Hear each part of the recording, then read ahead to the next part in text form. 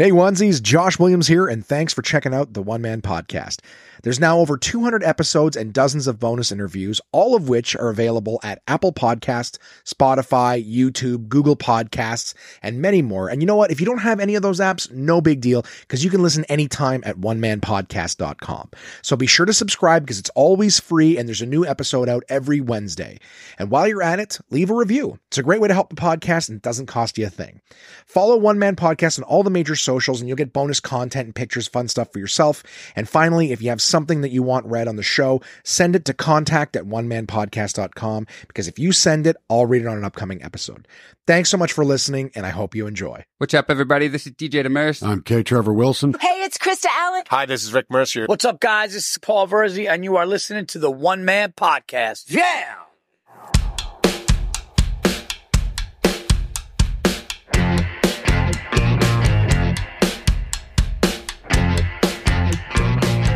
My name is Josh Williams, and welcome to the One Man Podcast, episode number 347 for Wednesday, December 27th, 2023. Merry Christmas to you guys and my onesies.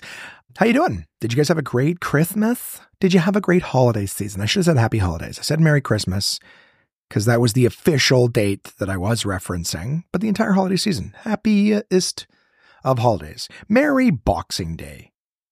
Festivus for the rest of us. I would like to welcome everyone who's listening. If this is your first time tuning into the One Man Podcast, what is this thing that I clicked on by accident or intentionally?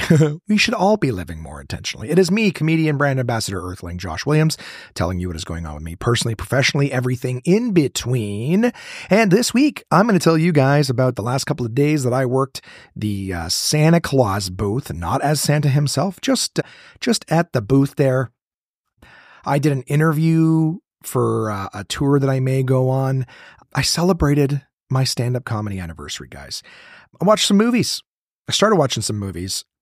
I got sick. I got sick too. I'll tell you guys about that. You know, played a little Codenames practice game with Red.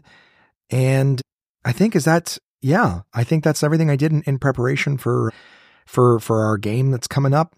And I finished 2 seasons of a show, thus concluding the show. But I got to tell you guys all about that. You know, then I've got the word of the week. I got the top 5. I got some shit for you guys.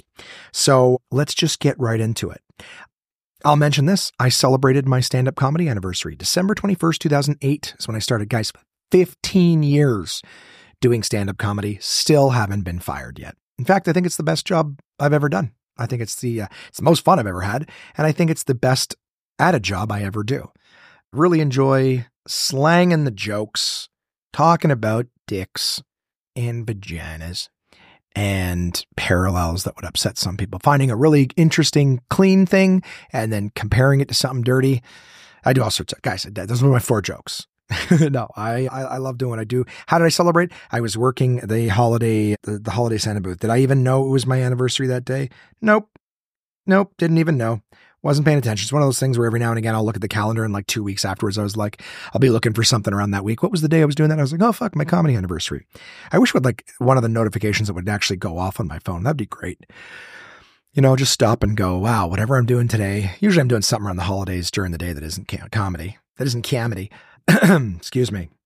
But I celebrated by working. So, you know, it's just interesting to stop and go, wow, 15 years I've been doing this. It's fun. It's nice. I'd like to, when I was new to stand up, look me, I'm going to tell a story now. Look me. I don't know what's going on, gang. I'm sitting here sipping coffee as a staple of the show. But I just think back to like all of the stuff. Let's do a little retrospective here. When I started stand-up, guys, I was excited. You know, first little while was me just, I like this. I want to keep doing this. I want to get on every stage I can and tell jokes. Now I'm at a point in my life where I'm like, I'm not going all the way out there for nothing. For 6 minutes, what am I going to do with 6 minutes? And do a couple minutes of crowd work and then be done? Nah, I'm not doing that. I got to go out and, I got to get at least 20 minutes, at least 15 to 20 minutes, or you got to pay me. So now I'm a bit of a diva. But when I first started, I loved doing stand-up. I loved like just any amount of time. I would drive to other cities. I within my first year, I was running the Tailgaters show and Absolute Comedy Satellite Night, that gave me an opportunity to meet a lot of like great comics, first time, US comics as well, guys who've like blown up and done things unimaginable at this point. They were already headliners and stuff at the time, obviously, and touring internationally, coming to a different country to work. But it was nice meeting them, getting to work with some guys early on, friendships that I've made that I still maintain today. And it was a neat little rush for me. Then somewhere around my first year mark, I got nominated for Comedy Award. I was nominated for Best Stand-Up Newcomer for the Canadian Comedy Awards. So I was really getting some heat under me because I was working hard. I was not only that, I was producing shows, but I just loved doing stand-up. And I would spend my spare nights. I wasn't in a relationship. I spent my evenings hanging out at the comedy club, listening to headliners, talking to the headliners, because I was immersing myself in stand-up. Like I was free during the day, so I'd go spend time with them, just walk around, shoot the shit, really just immersing myself in stand-up. And I had some heat behind me. I didn't know how toxic the industry could be at times. So when, I was just a guy who was having fun and enjoying spending time with other comics, like a fraternity, people who, again, kind of got me in the sense that we all talk about like weird taboo things. We all have different mindsets and perspectives, but nobody's going like, oh my God, why are you talking about this? Like you would sit down at a table with comedians and everyone was just cool to talk about shit. That was what I loved hugely initially, but I was a very welcoming and open and equal person.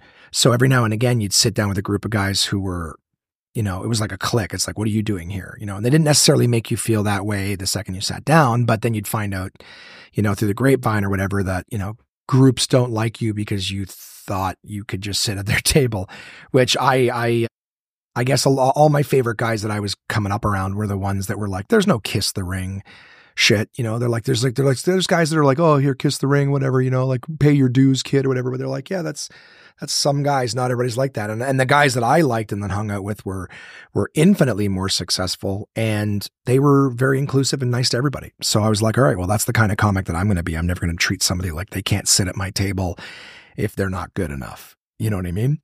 And so I think I was a little hurt by some of the less than cordial stuff in the industry, and also, in my first year, I was, like a lot of the other amateurs, but then as soon as I started to show a little bit of business acumen by being able to produce my own shows and, getting paid work and things like that and working with Jason, like I've had to tell several comics since that like everybody's best friends at the amateur level until somebody starts to pull ahead of the pack.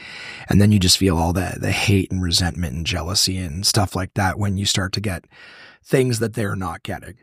And if you allow it, it'll make you feel shitty about what you're accomplishing, because now all the people who are nice to you aren't nice to you anymore. And you're like, I'm just working hard. Like, why are you guys unhappy? Like, why are you being, cold and shit? And I let it affect me early. And I didn't have anyone who's like, hey man, it's just how it goes. Like, don't worry about it. I don't even know if I talked about it a lot. I think I just walked around with heaping helpings of insecurity. I saw something recently where someone was saying that like when you deal with like insecurities and stuff like that, and you have like personal value issues, like whenever you experience something that's even slightly like that, it kind of like reaffirms you're like, yeah, that's because of you. You're the common denominator. You're not worthy. And so this feeling that you're feeling is because it's you, and you don't believe you're right. I can't remember the succinct feeling of it, but it was essentially like just another thing I needed to hear, where it's like every time you feel something shitty from a thing or whatever, it's like, it's just reaffirming what you already believe about yourself kind of thing. And so it's like, you need to treat yourself, you need to believe, in yourself more, so that when that shit happens, it's incorrect information, not validating something that you already believe, whatever.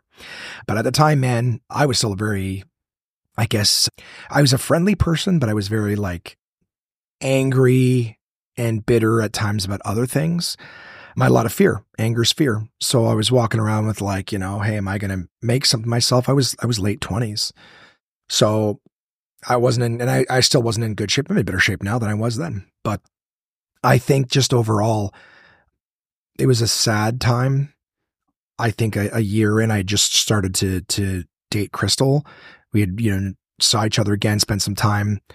So I was feeling like, oh, I've got a relationship now. But at the same time, like kind of angry, afraid, Josh, no real direction in life. And where is this going to take me? And am I going to make it? Right. Which I'm still, when it comes to stand up, I'm still dealing with that stuff today. but I was passionate. I think I had a book. I've probably told this story in the podcast before, but I borrowed Crystal's car one night. I don't remember why. She was using my car, or I'd borrowed her car, whatever happened, or just the cars weren't in order that I had to take hers instead of mine. And it was just easier to drive her car. Well, she didn't have tinted windows. And that week I had been going to Starbucks because I had all these different notebooks with all these just little sloppy notes in them. And I was like, man, I'd even go over some of these notes. I go, what was I talking about? Or like, I barely remember what I meant. Right. And I still have notes like that. I was literally looking at some the other day. But having said that, I was like, okay, I was going to Starbucks every day. So I had all the notebooks with me, and I had my laptop for note taking and stuff like that. And then I had this brand new like binder that I bought with like line paper. And I was like, what I'm going to do is I'm going to take the note, I'm going to write it in this new binder, and then I'm going to put a bunch of little bullet points with it of what my angle is on this joke, so that when I sit down to maybe work on it, I'll be able to flush it out. And wow, I had half a page of notes, guys. I'm like, this is going to be a short episode. But every time I think that, we go off to something. Now we're 10 minutes into a story about a one line of me just saying, hey, celebrating my comedy anniversary. But yeah, so I had all my notes. Any note, any piece of work I had ever done on stand-up comedy was all with me, and it was in my backpack. I took Crystal's car to Absolute Comedy. I was running the open mic Mondays, and I remember I had my backpack inside with my laptop and all my shit in it. And it was behind where the sound stuff was, but there's a lot of people inside. I'm like, you know what? I should go put this in the car so it doesn't get stolen. And I put it in her car on the passenger seat, locked the door. And after the show, I came out, the passenger window was smashed and the backpack was gone. And I was like, are you fucking kidding me? Her windows weren't tinted, so you could see right inside. I guess the backpack was right there. Someone just smashed it, took a backpack from me, which with comedy notes worth nothing to anybody but me, right? My laptop. And that was a huge thing. The insurance company tried to fuck me on it and say like, oh, it was a business thing, so we're not covering anything. I was just like it was unreal, guys. It was like I had the day afterwards, I sat down with a pen and a paper. Like I can't even describe how many pages of like one line, just a premise note. Right? Like it's like you were making a grocery list, like just pages and pages and pages of like a grocery list. And so I'm like, and then other pages with expanded shit on that or whatever, plus the new binder, right? So like everything was in that bag. And I just remember the day afterwards, I sat down with a pen and paper trying to remember my stuff. I think I got a page and like a quarter of just, that's all I can remember about the jokes I do. And it affected me for a long time. And I know that is my responsibility. But at the time I was just like, it was just like, and I have this defeatist attitude at times where I'm like, I put it out in the car so it wouldn't get stolen. Like it would have been safer if I just left it inside. But I'm just like, I've talked about this at other times where I'm just like, some people get to go through life and there's other people looking out for them. And, they go through life and they're like, hey, don't worry, don't stress. Like they see me stressing. Hey, don't worry, don't stress. Everything's going to be okay. And I'm like, yeah, you can think that because there's other people watching your back, including myself. So when you fuck up, don't worry, someone's already built a contingency for you. Whereas with me, I'm like, nobody's building my shit for me when I go around. It's like Inspector Gadget. I have no penny in brain making sure that I don't fall, right? So these people walk through life and they think, hey, fuck, nothing happened. I was good the whole time. It's like, oh no, you almost walked off a cliff like 50 times and somebody put you back on the correct path. You behind the scenes people. I don't have that. But I know that I feel really shitty because I'm like, it doesn't matter how much planning and preparing I do. It doesn't matter how many precautions I take. I still get, like, if the universe has decided, no, dude, you're getting fucked today. It's like I have a Final Destination phantom, only instead of me like, oh, you avoided getting killed and now I have to kill you. It's more like, no, you have to suffer. Like you have to have shit happen to you. So I don't care how much stress and time and anxiety you spend preparing these situations. This sounds really whiny right now, I'm aware, but I just remember being so bummed out. I was like, I was trying to prevent it. I literally put it there so it wouldn't get stolen. Got stolen anyways. Forgot all my notes. Then the insurance company is like, yeah, go fuck yourself. We're not buying you a new laptop. I'm like, I can't even claim the notes. There's no value to them. There's no monetary value. The career damage it did to me at the time. So it just made me like, I was sad and bitter and hurt by comedy. I was afraid to build material and stuff again. Cause I'm like, why? It's just going to get fucking stolen. Someone, you know what I mean? Like it was bad. I bitter, sure, but I was defeated. I was defeated. And then I was I wasn't doing great in my relationship because I'm like, great, I'm not even sure I wasn't sure if I was going to make it when I was like passionate and working on it every day. All that's been taken from me, which is not true. It wasn't, but I felt like it had been. And I'm like, I just can't believe, and then, my insecurities in the relationship, like, am I going to be good enough if I can't bring home the bacon? Am I going to get left? Tons of shit. So I had a real kick to the gut in my early years in stand-up. Like I came in hard and heavy, winning awards and getting work and making a name for myself and making friends. And then after that happened, I just kind of got weak. And, the person that I was with, my relationship was up and down for years. And, when the relationship was good, my partner would say things like, I don't know if I really want to be with a comedian. I was like, what do you mean? They're like, well, just, you'll be gone a lot. Like, I just don't know if I really want to be with a comedian. I'm like, well, you are with me though. Like, why don't you, what are you telling me? Like, you're not going to be with me. We're not going to move forward in our relationship. Like, I had someone who at times was actively making me not want to do stand-up comedy because they're like, well, it's just, I just don't know what it, and I'm like, well, I love you. I love the family dynamic. Like, why would how could I actively chase stand-up when you're telling me that you don't want to be with a comedian? So I tried sidestepping into other jobs. I tried a lot of things. I've had an interesting time with stand-up. Now, in the last few years, this person has been more supportive with stand-up. But I mean, up and down, I'm not putting any of my failures on her. I'm tackling and I'm talking about my own insecurities at times, but just feeling like, to chase one would be to push the other away. I either have to push her away and chase stand-up or chase stand-up and push her away. I think that's what I just said twice. But yeah, chase her, push away stand-up, or chase stand-up and push her away. And that was a tough one, guys, because I loved her very much. And at the time, the ups and downs of the relationship, every time there was issue, I always assumed it was me not having enough value. Any criticism just being validation of that and confirming what I already thought of myself. But I'm at a point in my life now where I'm like, you know what? Doesn't matter how many other jobs I take. I still love doing stand-up. And I think that now that I'm not in this relationship anymore and I know I won't be in it again, I think I'm going to do what I should have done right from the beginning, which was to continue to be passionate about stand-up and do the things I need to do to be successful in that. So blah, blah, blah, blah, blah. But 15 years, the reason I got into that stuff was like, I thought in 15 years I'd be a little further along. But you know what? It isn't about the destination. It is about the journey. And I have had so many great opportunities as a result of being a comedian. Like I can't even tell you the shit that I've done. There's years of podcast episodes where you can listen for yourself, but New York, Los Angeles, fucking Scotland, man. I went to Scotland and performed stand-up comedy in Scotland. Unbelievable. And I'm even talking about going to Chicago at the end of February to see my buddy Paul Verzi's second Netflix special taping. I couldn't go to the first one because of the pandemic, so the States-Canada border was closed. But excuse me, I would love to see it. I was at his first special taping. That's the day before we recorded that episode. It was great, and I'd really like to be there for the next one. So yeah. So homesick this week is really what it was for me. I got sick on the 23rd, woke up full blown sick and I'm like, shit, I have to work the 23rd and the 24th.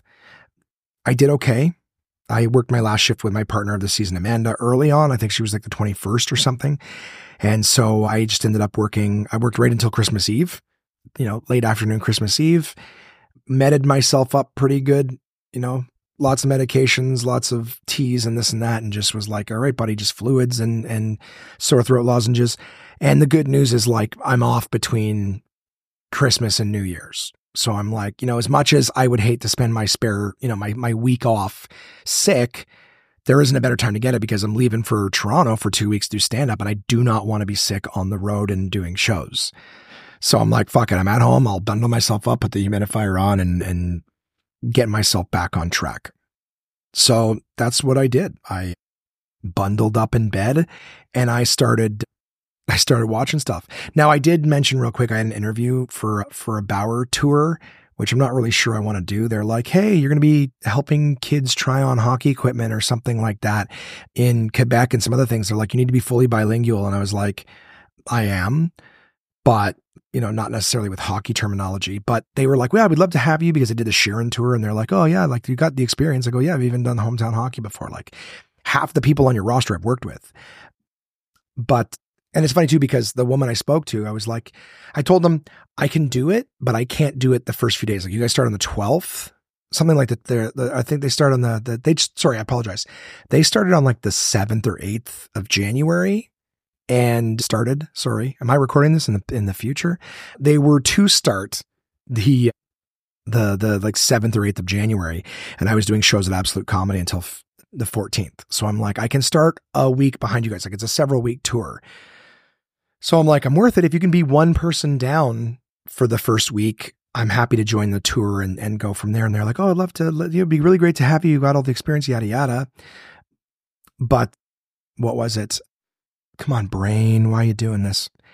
The person I spoke to, I was saying, hey, we're doing a Santa Claus thing here. I'm chatting, was doing like voice. She's like, oh, that's so great. And I said, hey, if you want like a video for anybody, if you know somebody, if you have kids or somebody you want to send like a little personalized video, she's like, oh, sure. I'll let you know. I'll get back to you. So she sends me a text message like an hour later. Like, oh, the mom and me wouldn't allow me if I didn't do this. She's this, she's that. She likes this. So we put this nice big video together for her from Santa Claus and all that stuff. And she's like, oh my God, this is amazing. She's going to love it, blah, blah, blah, blah, blah. So not only did I do a good interview, but I went a little extra mile for her, got her something nice. I'm going to break the vibe that I've been doing, guys. I'm recording this in February. It's an episode that I missed. I'm filling in the old ones. I've got all the notes. Notes have been made since this time, just never got to record it while I was in Toronto. So, but I will say never heard back. I never got a phone call back, never got a message saying you're out of the running while I was in Toronto the day we were supposed to be training in Mississauga. Because I even said, hey, I'm going to be in Toronto when you do the training, so I can even attend the training live in person. I'll be in Toronto. Never heard back, never got a message, never got a response, never got oh, hey, sorry, we forgot to let you know. Nothing. So clearly didn't do the tour. Wasn't really interested. My note even says here, like, not really interested. So even if they'd call me back, like I wasn't huge on it, but I'm like, it'd be nice to have some work in January and February. Now, lucky for me, I got a few other things on the calendar, which, filled up and you'll hear in the episodes, but I just thought that was kind of shitty for me to go above and beyond and to do an extra nice little thing. Now, that's not the purpose that I did it, but I'm like, I did it because I was just trying to be nice. Anybody I can help out. We're on the Santa Claus thing. We got some downtime. Let's record a little video for your kiddo. But the fact that they never responded, never said, hey, thanks anyways. And I even reached out and said, hey, like, just out of curiosity, any word on this? Because I've got other things that are reaching out and I'd love to reserve my time for you. Never responded. So that was really shitty of them. Yeah. But again, not to throw shade or anything. It was just, I think if I get asked for something like that again, because they reached out to me saying, hey, we think you'd be great for this. So it's like, you bothered me. You guys were hurting for people last minute. So I'd be interested to know why they didn't end up deciding on me. But either way, no word back on that. Okay. And now we're going to go back to pretending like this is the week right after Christmas. I did order some bomb ass pizza from Papa Joe's Pizza. I enjoyed that thoroughly while I was watching movies and TV in bed. Some of the stuff that I did, because the rest of this episode, guys, is just fucking around. Ooh, I do want to mention that I bought a couple of sweaters at the Gap that were XL. All right. They were extra large size. Now, normally I'm a double XL because I'm a fat fuck, but they were XL. Got them home, tried them on. Like I tried one on the store. I was like, oh, it's not bad. But I actually got one home, tried it on like to wear out. And even the extra large was too big. I'm like, holy fuck. Now, I don't know how the hell that happened because there's no way most people were as big as me. But I'm like, these sweaters were kind of nice. Anyways, I ended up returning them because I'm like, you know what? If I'm going to keep losing weight, if I'm going to start the OptiFast again and begin to lose weight, I shouldn't be buying stuff that I'm just going to be, too small for later in hopes, knock on wood, bang, bang, bang. But I was actually happy to see that like, hey, I could buy a large sweater and actually fit that. I also played a practice game of Codenames with my pal Vanessa from IRL, as people say. And it was fun. We played with the internet family, so it was an opportunity for us all to spend some time together and to prepare for the Codenames Holiday Bash that Vanessa and I will be participating in tonight, air quotes, wink, wink. And I hope that we, was that already over? I didn't put it in the notes. I didn't plug it. Is that supposed to be, because it's supposed to be tonight, right? Weird. Where's the notes for the next week episode? What night was our thing? I guess the Holiday Bash was supposed to be the 27th, so I wouldn't have been talking about it on this episode, but I still should have been plugging it. Guys, if you wanted to watch Wanted, if you want to watch us, go to twitch.tv/nerdincorrect, and you can watch Vanessa and I play in the holiday batch. Hopefully we move forward. Oh, I do have it coming up this week. I just didn't plug the thing. But you guys should watch Codenames live regardless. Mondays and Thursdays, my buddy Tim Riel, 8 p.m. Eastern. Other great comics on the show. It's just a fun game. Love playing Codenames, and I got to play with my my internet family on the during the holidays while I was homesick. I started playing God of War Ragnarok again, and it's a good game. It's a big, what they call AAA title. It's a big game, highly anticipated, one of those ones that everyone talks about in the gaming community for a while on PlayStation. There's not much to say. It's a walk around killing monsters and demons and bad guys, skeletons, that kind of shit. But the idea is it's a continuation of a story from the first game, and it's a father and son duo and misunderstand each other and trying to get answers and whatever. It's a fine game. My buddy Chad is a huge fan of it, and he's like, oh, one of the best stories of ever and whatever. And I'm not finished it, so I can't give it a judgment as a whole, but I did spend more hours playing it. I started playing it when it first came out, probably like a year ago, and I'm just now, playing a little bit more of it, and it's fine. There's nothing wrong with the gameplay. It's fun. I like it. It's a good game. It's just not grabbing me by the balls in terms of story-wise. So Chad had me expecting like just this story that just won't let you go. And there's long parts of it that I'm just like, never want to play again. Just long, chatty, kind of obvious things are happening. So it's not, particularly surprising. It's not a bad thing at all. It's just sometimes when people hype things up and say, oh, it's the best ever, you kind of expect a little more. I remember when I was in high school and the movie There's Something About Mary came out. It was one of the Farrelly brothers' first movies, one of Ben Stiller's first like big leading man roles that I can remember anyways. And I remember on TV, like it was supposed to be a funny movie, and it is a funny movie, but I remember the commercials. No bullshit, guys. This is probably almost verbatim, if not verbatim. But one of the things commercials, this movie is so funny. You have to see it multiple times because you're laughing so hard in the theater. You're missing jokes. That was like almost exactly what they said, but the key messaging was the same. You have to see it multiple times because you're laughing so hard, you're missing other jokes. And that movie was so nuts.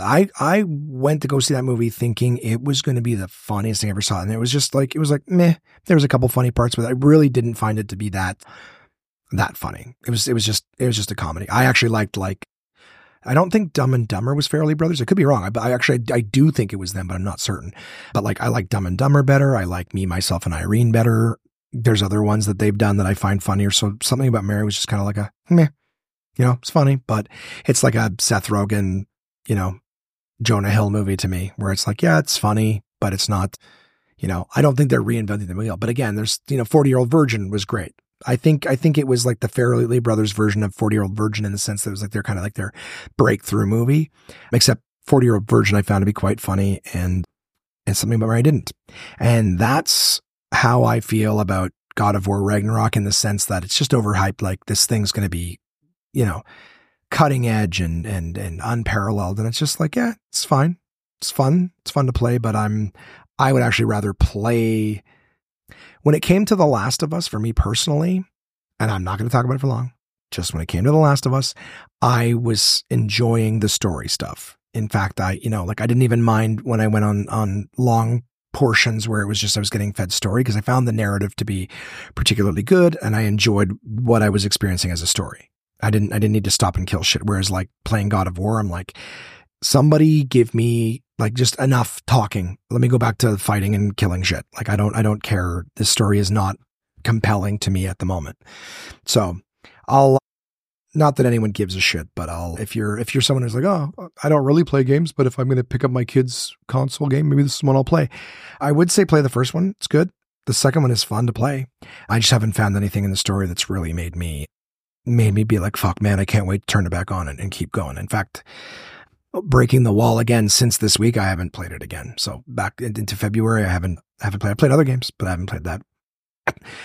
I spent some time on Christmas Eve. Crystal and I had planned to, just spend time amicably. This is before things have progressed, to the current time, but she was just saying, like, hey, the kids are going to be with their dad. Did you want to spend some time? And I was like, I appreciated the gesture. And I was like, yes, that would be nice. So I just said, if you could do me a favor, because I got sick on the 23rd, I said, if you could do me a favor and pick a few, we like scary movies. So it's like, if you could pick a few options for me, I'd appreciate it. I just don't feel well. And it would just be nice to, like, just kind of know what we're going to watch. There's always somebody, give me one sec, guys. There's been somebody in the neighborhood lately who just starts honking their horn, like, beep, beep. And then, like a minute or two will go by and you're like, okay, beep, beep. What the fuck? And 3 or 4 minutes will go by, beep, beep. I'm like, okay, whoever it is, call them, send them a text, stop fucking honking your horn. It's irritating. So that's the exact same person, just the way they're doing it. It's not like the beep when you lock your doors. It's a very deliberate honking, but I can't see a car on the street doing it. So, and it's hard to tell with the car shut off in driveway. There are lots of cars in driveways. Can't tell which one it is, but I want to go kill that person. You might happen again. I'll definitely snap if they do. So Christmas Eve, watching some movies with Crystal. So I asked her to line a couple things up. She had suggested a few movies. I was like, cool, those sound good. Let's start with this. And if we still have time, we'll watch the second one. So the first movie that she put on, she had said had been getting really good reviews. It's not exactly horror, but it's one that everybody, apparently everyone is talking about on Amazon Prime. And it was called Saltburn. The only actor in it that I've ever seen before, I don't know what I've seen him from. He looks like somebody who's been in like the Harry Potter's like Fantastic Beasts movies. So I feel like he's seemingly a British actor. I've seen him a lot in like social media posts now about him being Joker. So I think he's going to play like the Joker in a Batman movie or something like that. Well, what else would you play it in? I don't know. There's a standalone Joker movie. I feel like it's that same actor that's in these Joker fucking posts and stuff. Anyways, don't know his name. Don't care at the moment. It was weird. It's like he's this loner kid. They said like the movie's really gross. And I was like, okay. So watch the movie. It's like this kid who goes to school. He's not super social. He makes friends with some guy who is. They hang out together. It looks like he starts to get a little jealous when this person hangs out with other people without him. And then at some point he gets invited to this guy's like family estate. And, he goes there and Rosamund Pike is the mom, the bitch from Gone Girl. Sorry, the actor from Gone Girl. And a few people like, again, there's like some recognizable ones, but not like huge stars as far as I'm concerned. And so he's now at this property and they're talking to him like, oh, welcome. And why is our son so fond of you? Just whatever. Like it wasn't super boring, but nothing's really happening yet. Like, what's the premise of this? Like what seemed like 40 minutes of the movie, we just arrived at the place that the movie's namesake, right? Of the Saltburn place. Like, what the fuck's going on? And then like a few nights in, the guy's like walking to the shared bathroom, like the guy who invited him. I guess our protagonist, who's like the little outcast who's been invited to this place. They have a shared bathroom. So one bedroom on one side of this bathroom, the protagonist's bedroom on the other side of the bathroom. And he goes to the bathroom and like the door's kind of open and he sees like the guy who invited him, the son, in the bathtub, water's full and he's jerking off. And I think he comes in the water or whatever. I don't remember. But then, drains the tub and walks away. And then this like outcast kid like goes in and you can see there's like, half an inch of water in the bottom of the tub as it's draining. He just leans his face into it, puts his lips in the water and then starts like slurping the bath water. So I'm like, what the fuck is going on? Like that was kind of gross. Like you're trying to drink his cum soup or whatever. It was just weird. And then the very next scene is like, he sees like the sister walking around outside. I think he saw her like some night before where she was like wearing some see-through dress and standing outside the window, like way down, right? It's an estate. So she's down on the grounds and he's just like, oh, I can see through your dress, whatever. So the next scene is like, oh, there she is outside again. He goes out and she's like, oh, what are you doing out here? And he's like, you've been walking around, blah, blah, blah, blah, blah. And then he goes to like kiss her or something, or he goes to like, I don't remember if he kisses her first or just goes for it, but he puts his like fingers, he starts to finger. She's like, no, now's not the time. I'm on my, period, however she says, I'm on my period tastefully.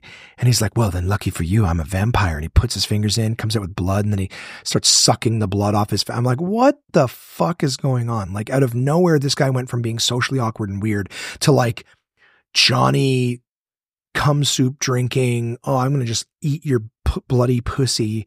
And he starts putting her bloody finger, like his bloody fingers in her mouth too. And I was just like, what? Where did this guy get this fucking wacky conflict? Like it just took such a left turn, and I was sick as a dog. And I'm just like, I see why they're saying it's gross. I don't know what's going on. I go, can we switch it for now? You know what I mean? I'm like, and Crystal's like, yeah, of course. I'm like, so what else you got? And she's like, let's watch Hell House LLC Origins. There's a Hell House Origins movie on Shudder. So we figured out how to make that work. We started watching that. Very bad acting. It wasn't anywhere near as good as the other Hell House movies, which slowly dropped off as far as I'm concerned. But I think we got like an hour into this Saltburn movie, and I was like, I can't. Can we just? She's like, yeah, I'm not really feeling it either. And we're watching this downstairs, separate chairs and everything like that. I'm sick. I'm given space. Like this wasn't like a snuggle and watch movies kind of scenario, just for transparency. But I think it was a little, like it was gross. It was sexual. It was gross. And then it was like, oh, let's watch this Hell House one. And it was just really bad acting or whatever. And I just said, I'm really not feeling well. And I go, neither of these movies are really gripping. Is it okay if we try another time? I go, really appreciate what you did. She made snacks and things, had gotten some like mozzarella sticks and some little pizza bites. She had put a reasonable amount of effort into making sure there would be a nice, just amicable, nice, friendly night. And I am grateful for that. I was just way too sick. I just wasn't feeling good at all. I was like sipping like fucking tea with honey and lemon and shit. Like I just was not feeling well. But since the breakup, there was like little to no effort spent in just trying to be friends. So I thought it was important, and I appreciated the effort that she put forward on it. Again, breaking the wall, speaking from February, it would be the last time that we would hang out together. And I gotta be honest, gang, I don't see us doing anything like that ever again. So, sucks that I was sick, but it was a nice attempt to be amicable and be social in the house and not feel shitty. Outside of illness, of course. So Saltburn haven't finished. Hell House haven't finished. Finished it the next week. It'll be on next week's podcast. But yeah, and then just went to bed sick. The thing I did finish, and I think that this kind of bleeds over in the next episode, but I'll talk about it all now, was while I was in bed during the day, I finished both season 5 and season 6 of Better Call Saul. Love Better Call Saul. Love the show. Love the character. I really liked him in Breaking Bad. I think I like Better Call Saul better than Breaking Bad because I love how there's like the criminal aspect, and I love that there's like the law aspect. It's like, how do you get around the law in a legal way? Like, how do you manipulate the law to the biggest extent? And I just liked seeing the duality of it in the show. I really liked seeing how they got out of situations. Obviously, they learned a lot when they wrote Breaking Bad. So I find the writing is obviously improved, like anything should. It's evolved. But I watched season 4, and then when season 5 came out years ago, I was going to watch it. Crystal was like, oh, I'd like to watch it too. I really like Breaking Bad. So I was like, cool, let's watch Better Call Saul. And like anything that's important to me, this sounds a little bitter to say, but like anything that's important to me, she didn't do. And I kept saying, hey, please watch Better Call Saul. Like, we'll watch together. There'd be a few times we put it on. She's like, I'm just not feeling it right now. Like, can we watch another time?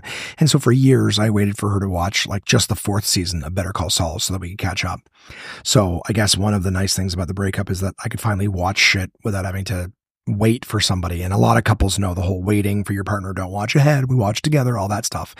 Well, I waited years for her to watch a season of Better Call Saul. So luckily, one saving grace of the breakup is that I get to watch my stuff. And I did. I watched season 5 and season 6 of Better Call Saul. I don't hate it.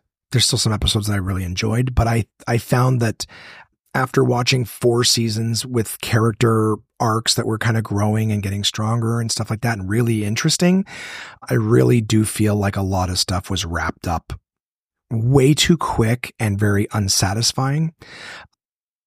2 characters that are not in Breaking Bad.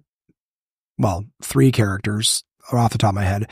Kim Wexler, that's the 3rd one I wasn't thinking of, but Howard Hamlin and Nacho Varga, neither of those characters, are in Breaking Bad. And, the whole time I'm going like, well, how are they gonna, explain these characters away where they were through the Breaking Bad series? What happened to them or whatever, right? And I found even the Kim thing just seemed like I suppose that did the best job of wrapping that up. or making sense of it, explaining it. But Nacho and Howard, I felt to be very, very, very just like a Stephen King ending. Wrap it up, just do whatever. Didn't love it, didn't care for it. Don't think that those characters got a proper send off. It's not to say that they deserved anything. It's just that something that would have suited the story more, like a more of an ending to the characters than just kind of like, what are we going to do with this guy? You know, we got 4 episodes left. How the fuck are we going to get rid of him? Just, you know, this, that, or whatever, you know, write him out of the story is what I mean. So I was disappointed by that. It felt very much to me like The Sopranos season 5 and 6, even though season 6 was 2 parts for The Sopranos. And I believe it was for Game of Thrones as well, or it was 6 and 7, however the hell they did it. But I know Sopranos was 5 and 6. 6 was 2 parts. But in season 5 and 6 of The Sopranos, it was just like, oh, we're just going to give every character cancer and have them die, or we're going to have Christopher get killed in a car accident. And just that's his story. It's nothing. And they just started getting rid of people with no real explanation for why they were doing it. And it just felt very rushed because it's ending and everything has to end. Didn't like season 5 and 6 of The Sopranos. If you stopped watching The Sopranos after season 4, you'd be like, that's a fucking great story, great show, compelling. Season 5 and 6, they just kill off characters. And then it ends with what a lot of people say is like one of the most unsatisfying endings of TV. But that was HBO. HBO would leave you unsatisfied with the ending of their series many, many times. Hey, speaking of another HBO show, Game of Thrones, what the fuck do you know? I didn't even remember. Hey, they're both HBO shows. Yeah, Game of Thrones. I stopped watching after I think it was the 4th or 5th season, whenever Jon Snow is thought to be gone. And then I didn't get back on board because I didn't really love the show to begin with. I think it's overrated, but I didn't really think it was all that good, and I didn't really care to get back into it. And then everyone who was watching seasons either 5 or 6 or 6 and 7, whatever it was for the Game of Thrones, also were like, yeah, it just doesn't really make any sense. And it was ended stupid and all that. I'm like, yeah, it sounds like an HBO show. So that's how I felt about Better Call Saul. The ending wasn't horrific, but I don't know. I really rooted for Saul in a lot of ways. Like, he seemed to have a conscience. The last, it's interesting because when you watch about like how the metaphors are in the last episode, what they say and how they try to paint him, there's a lot of things in the series that would contradict that. And I'm not saying the whole story's horrific, but they make it seem that like he's always been a scumbag. You know what I mean? In the sense that like he's got no morals or ethics. He's just always been a shitty person. And it's like, I think I identify with Saul because like I game systems all the time. People are always like, oh, where's your coupons? Or, you know, when are you going to return that, Josh? Like I just live to buy things and return them and never use them. But it's like, no, I'm a consumer and I like to be able to return things if I don't like them. You know, if I buy something impulsively, like a lot of times the reason I buy it is because I know that, you know, I can return it if I need to, but I'm like, hey, it might not be here. So that's my system. I tell, you know, the employees tell you all the time at Costco, you're like, I'm not sure. And they're like, hey, listen, you can buy it. If you don't like it, just bring it back. The employees literally encourage you to make use of that. And Costco knows as a business, if you buy it, you know, there's going to be some people that will just keep it as opposed to bringing it back. But it's a better way for you to give people the confidence to just buy when they think, I'm not really locked into it. And it does work for them to sell a lot. But people think you just like to scam. And it's not a scam. It's their fucking policy. You know what I mean? I've bought stuff that went to the back of a closet. I never used it once, never even opened it. And then they're like, you know, you're going to return that thing like 2 years later. I'm like, yeah, didn't know it was there. And I've never used it. It's not open. Like, yeah, that's why I buy at Costco. Because if I do that and something doesn't get used, I'm like, yeah, I can bring it back and get my money back 100%. That's not scamming the system. That is their system. But just things where like, yeah, if I see a big company, you know, makes a mistake and, you know, bank error in the customer's favor, like, sure, I love that shit. But it doesn't mean I'm a bad person. I would never manipulate a mom and pop where you're looking in the eyes of the person that is going to lose the money if you return something, whatever. Like, no, I don't do that. $1 billion companies? Abso-fucking-lutely. You know, you don't get to $1 billion company if you don't fuck over your employees or something. But with Saul, it was always like, sure, he would pull shit. I've never done the whole in a bar scam things, whatever, but he was definitely a con man. I'm not a con man, but I saw him as a guy who, you know, tried to not do things on the up and up, and he got himself in trouble. He definitely paid the price for being a flim-flam man. But when he tried to do things right, if you've watched any Better Call Saul, the little slight spoilers, when he tried to do things the right way, there was people that wouldn't look at him differently than what he was before and even sabotaged him. So it's like by trying to do it the right way, he was sabotaged. So the only way he could do it was the wrong way or the scummy way or whatever. And you see that in him. So within the very last episode where they try to put this thing where it's just like, oh, you've just always been a piece of shit and now you're going to go for redemption. I'm like, I think he tried to redeem himself many different times and the universe got in his way. Again, I spoke earlier in this episode about like me trying to do things the right way and do it, and you just get fucked over regardless. So you start to feel like, you know what? If everything's going to be out to fuck me, I'm going to take care of myself. No one's protecting me. No one's helping me succeed the right way. So, I have to make my own opportunities. And I resonated with that with Saul. It wasn't that he was a bad guy, which is kind of what they tried to do in the end. I think he tried to redeem himself many times along the way. And for whatever reason, every time he tried to do it the right way, it was done. And so like Saul was an ends justifies the means kind of guy. But yeah, I think that, the ending to me, it's like, it was better than a lot of shows, but it just wasn't as good as I would have liked. It actually, to me, it felt like he lost. It didn't feel like he won. It felt like he lost. And what I like about that show is that it's like taking a system that's already corrupt and flawed, and then having this guy who uses his own fucking strategy to have, like there's lots of times in the show where even though he's manipulating the law and fucking around, like he's protecting someone, like the right thing happened as a result. And for the way it ends, for it to be like, you're just doing the right thing, even though you don't win. It's like, well, why? Well, the system wins. System isn't right. So it's like, it's almost, to me, it's like a defeat.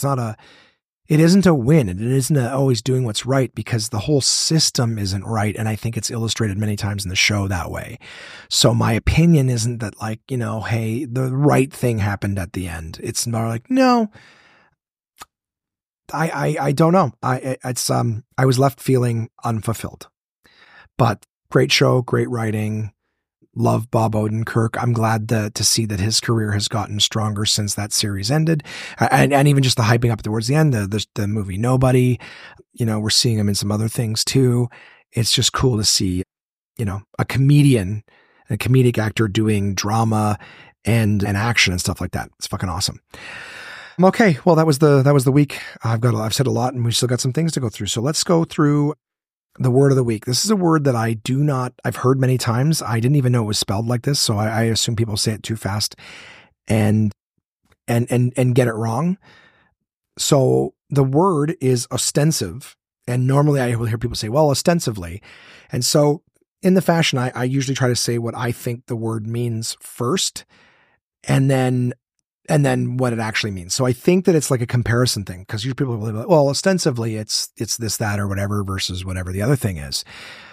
So ostensive, here's the definition. Ostensive definition specifies the meaning of an expression by pointing to examples of things to which the expression applies. So as an example, green is the color of grass, limes, lily pads, and emeralds. So that's ostensive. So you say ostensively, someone's like, it says something, well, ostensively, I think it's really wet and gross outside. Well, ostensively your shoes are covered in dirt. You know what I mean? I don't know. Fuck. Let's see if we can get a better explaining than that because I usually hear people say ostensively. So ostensive is to use let's see the different definition is to directly or clearly demonstrative as an adjective. So your boots are ostensively muddy. Was that how you'd use it? As an adjective, ostensive? Is that how you pronounce it? Oh, I've got the volume turned way down. Thank you. Ostensive. Yeah. The wet ground is ostensive that it's raining outside. Is that correct? I think so. But ostensive, if you've ever heard someone, usually, like I said, people say ostensively this, that, or whatever. Again, I can't even come up with one because I'm not even sure I'm using it. How do you use ostensive in a sentence? The questionnaire asked parents about their ostensive naming of familiar objects. The fuck is that? Ostensive naming routines have been well documented in children's literature, but they are not found in all cultures. Parents often use ostensive gestures such as pointing to point out common reference to their children. Okay, so ostensive is like pointing is an ostensive action. You're demonstrating by pointing to something. But that's also you could also just be pointing too, right? If you're like over there and this finger is an ostensive example or this pointing is an ostensive example. I don't know. It's round like this. That's an ostensive gesture to point out, through examples. All right, whatever. I got more shit to talk about. So ostensive is the word of the week. Yeah, I'll put that right in the notes too. Top 5, gang. The top 5, this one, if I'm not mistaken, was provided by my buddy Ivan a long time ago, back when I was originally doing the top 5 lists. Ivan asked me to do top 5 movies that all take place in one location. Now, that's difficult because there's a lot of movies that take place 80 to 90% in one location, but then, come on, brain, but then they'll have like 1 or 2 scenes outside of that. So I picked a few things. That I feel operate within the constraints of this, like movies happening in one location. So my thoughts are like 80 to 90% in this one location. However, I have 5 honorable mentions that because they kind of take place all in one spot, but then there's a lot of, if the place is too big, it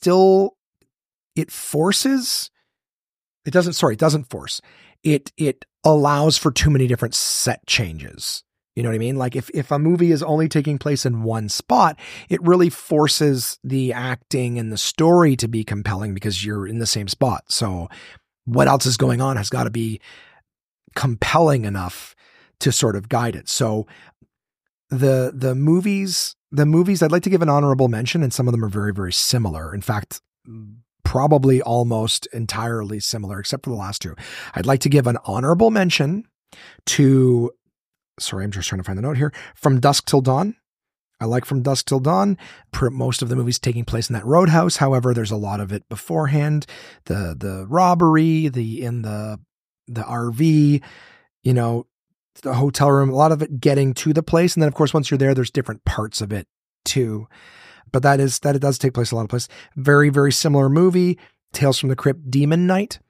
Again, a few scenes on the outside, but this place was a, giant roadhouse or whatever with many different rooms, and scenes take place in many different rooms, the attic, bedrooms, this, that, and the other, kitchen, storage room, like so many different things going on where you can have it, whatever. So like the one location is broad. Something I didn't even write down here, but it comes to mind is like The Thing, both the remake and the original.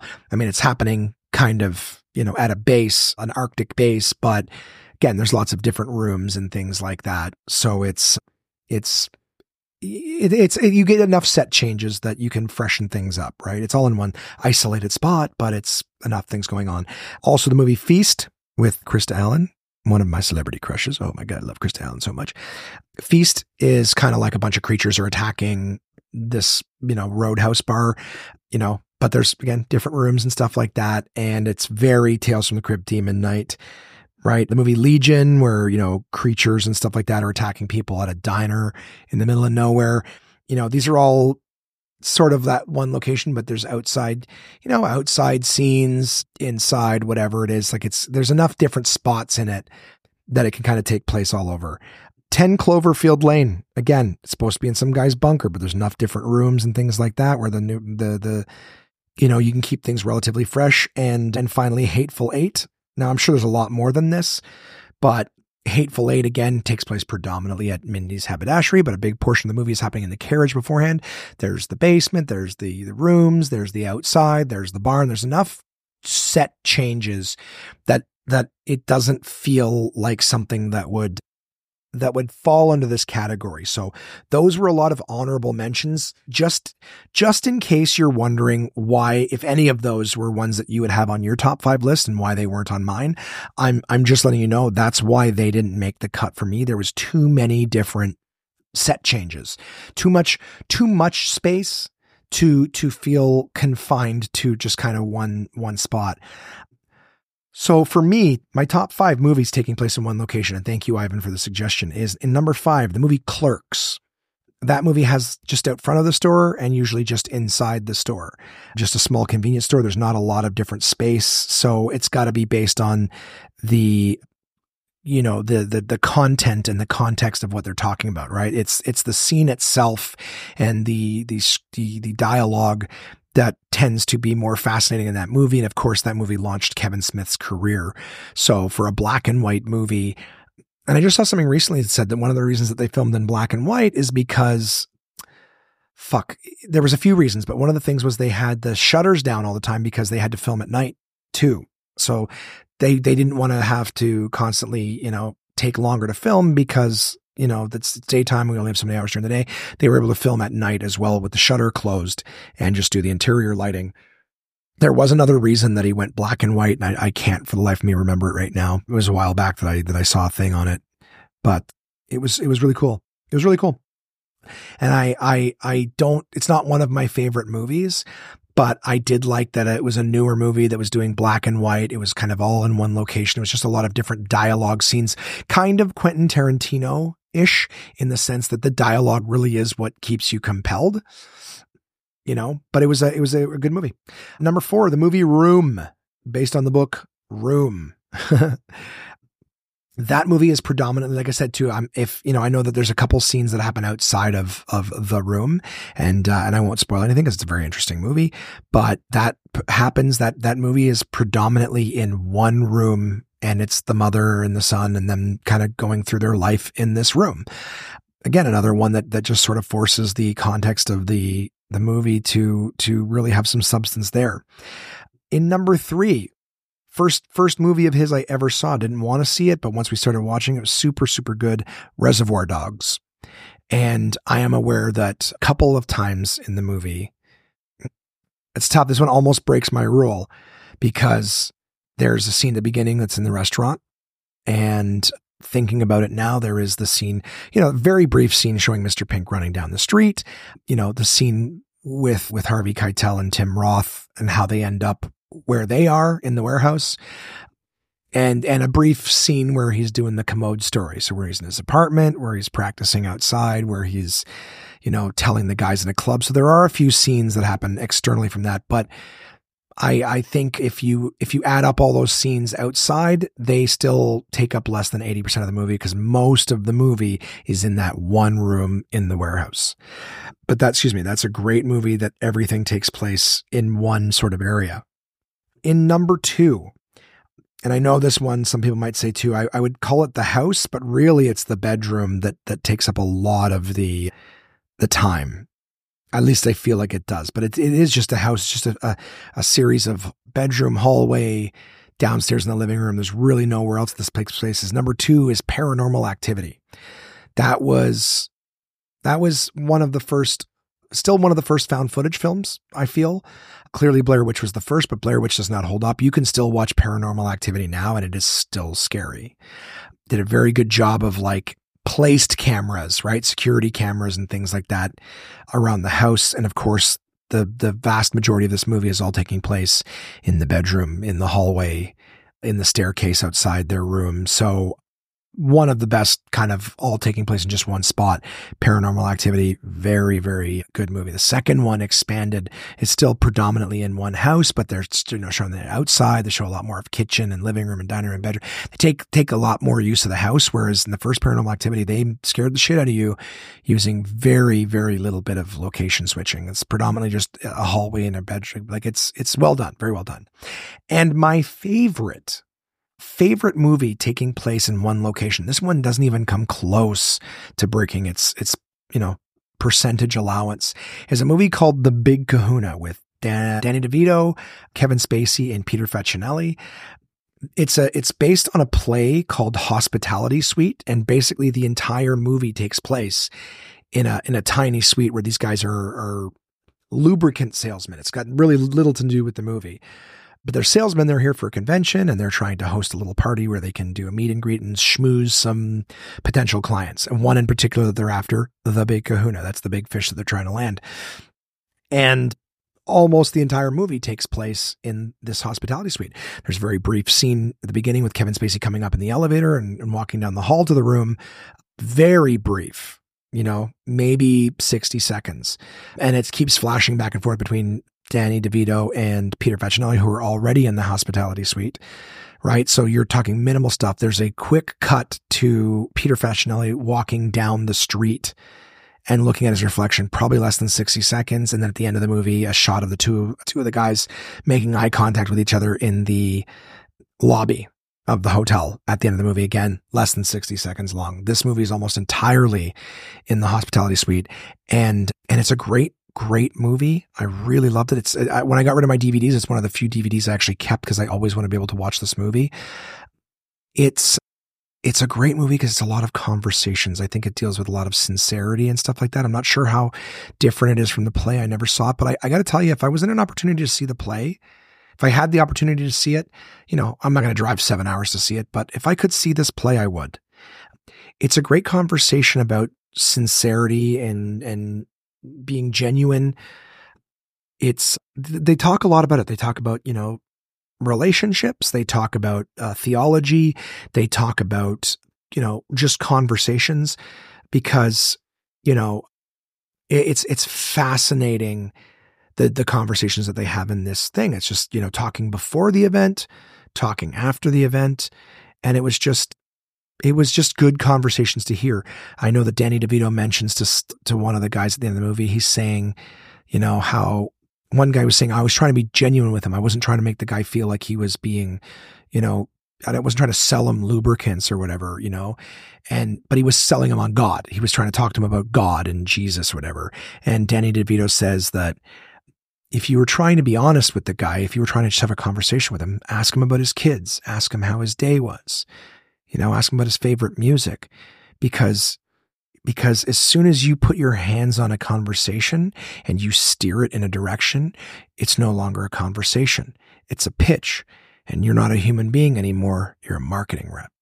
And there was a lot of conversations about that essentially, but the idea is just, if you're talking to someone and you're trying to control what you talk about and which way the conversation goes, whatever, it's not just a conversation, it's a pitch.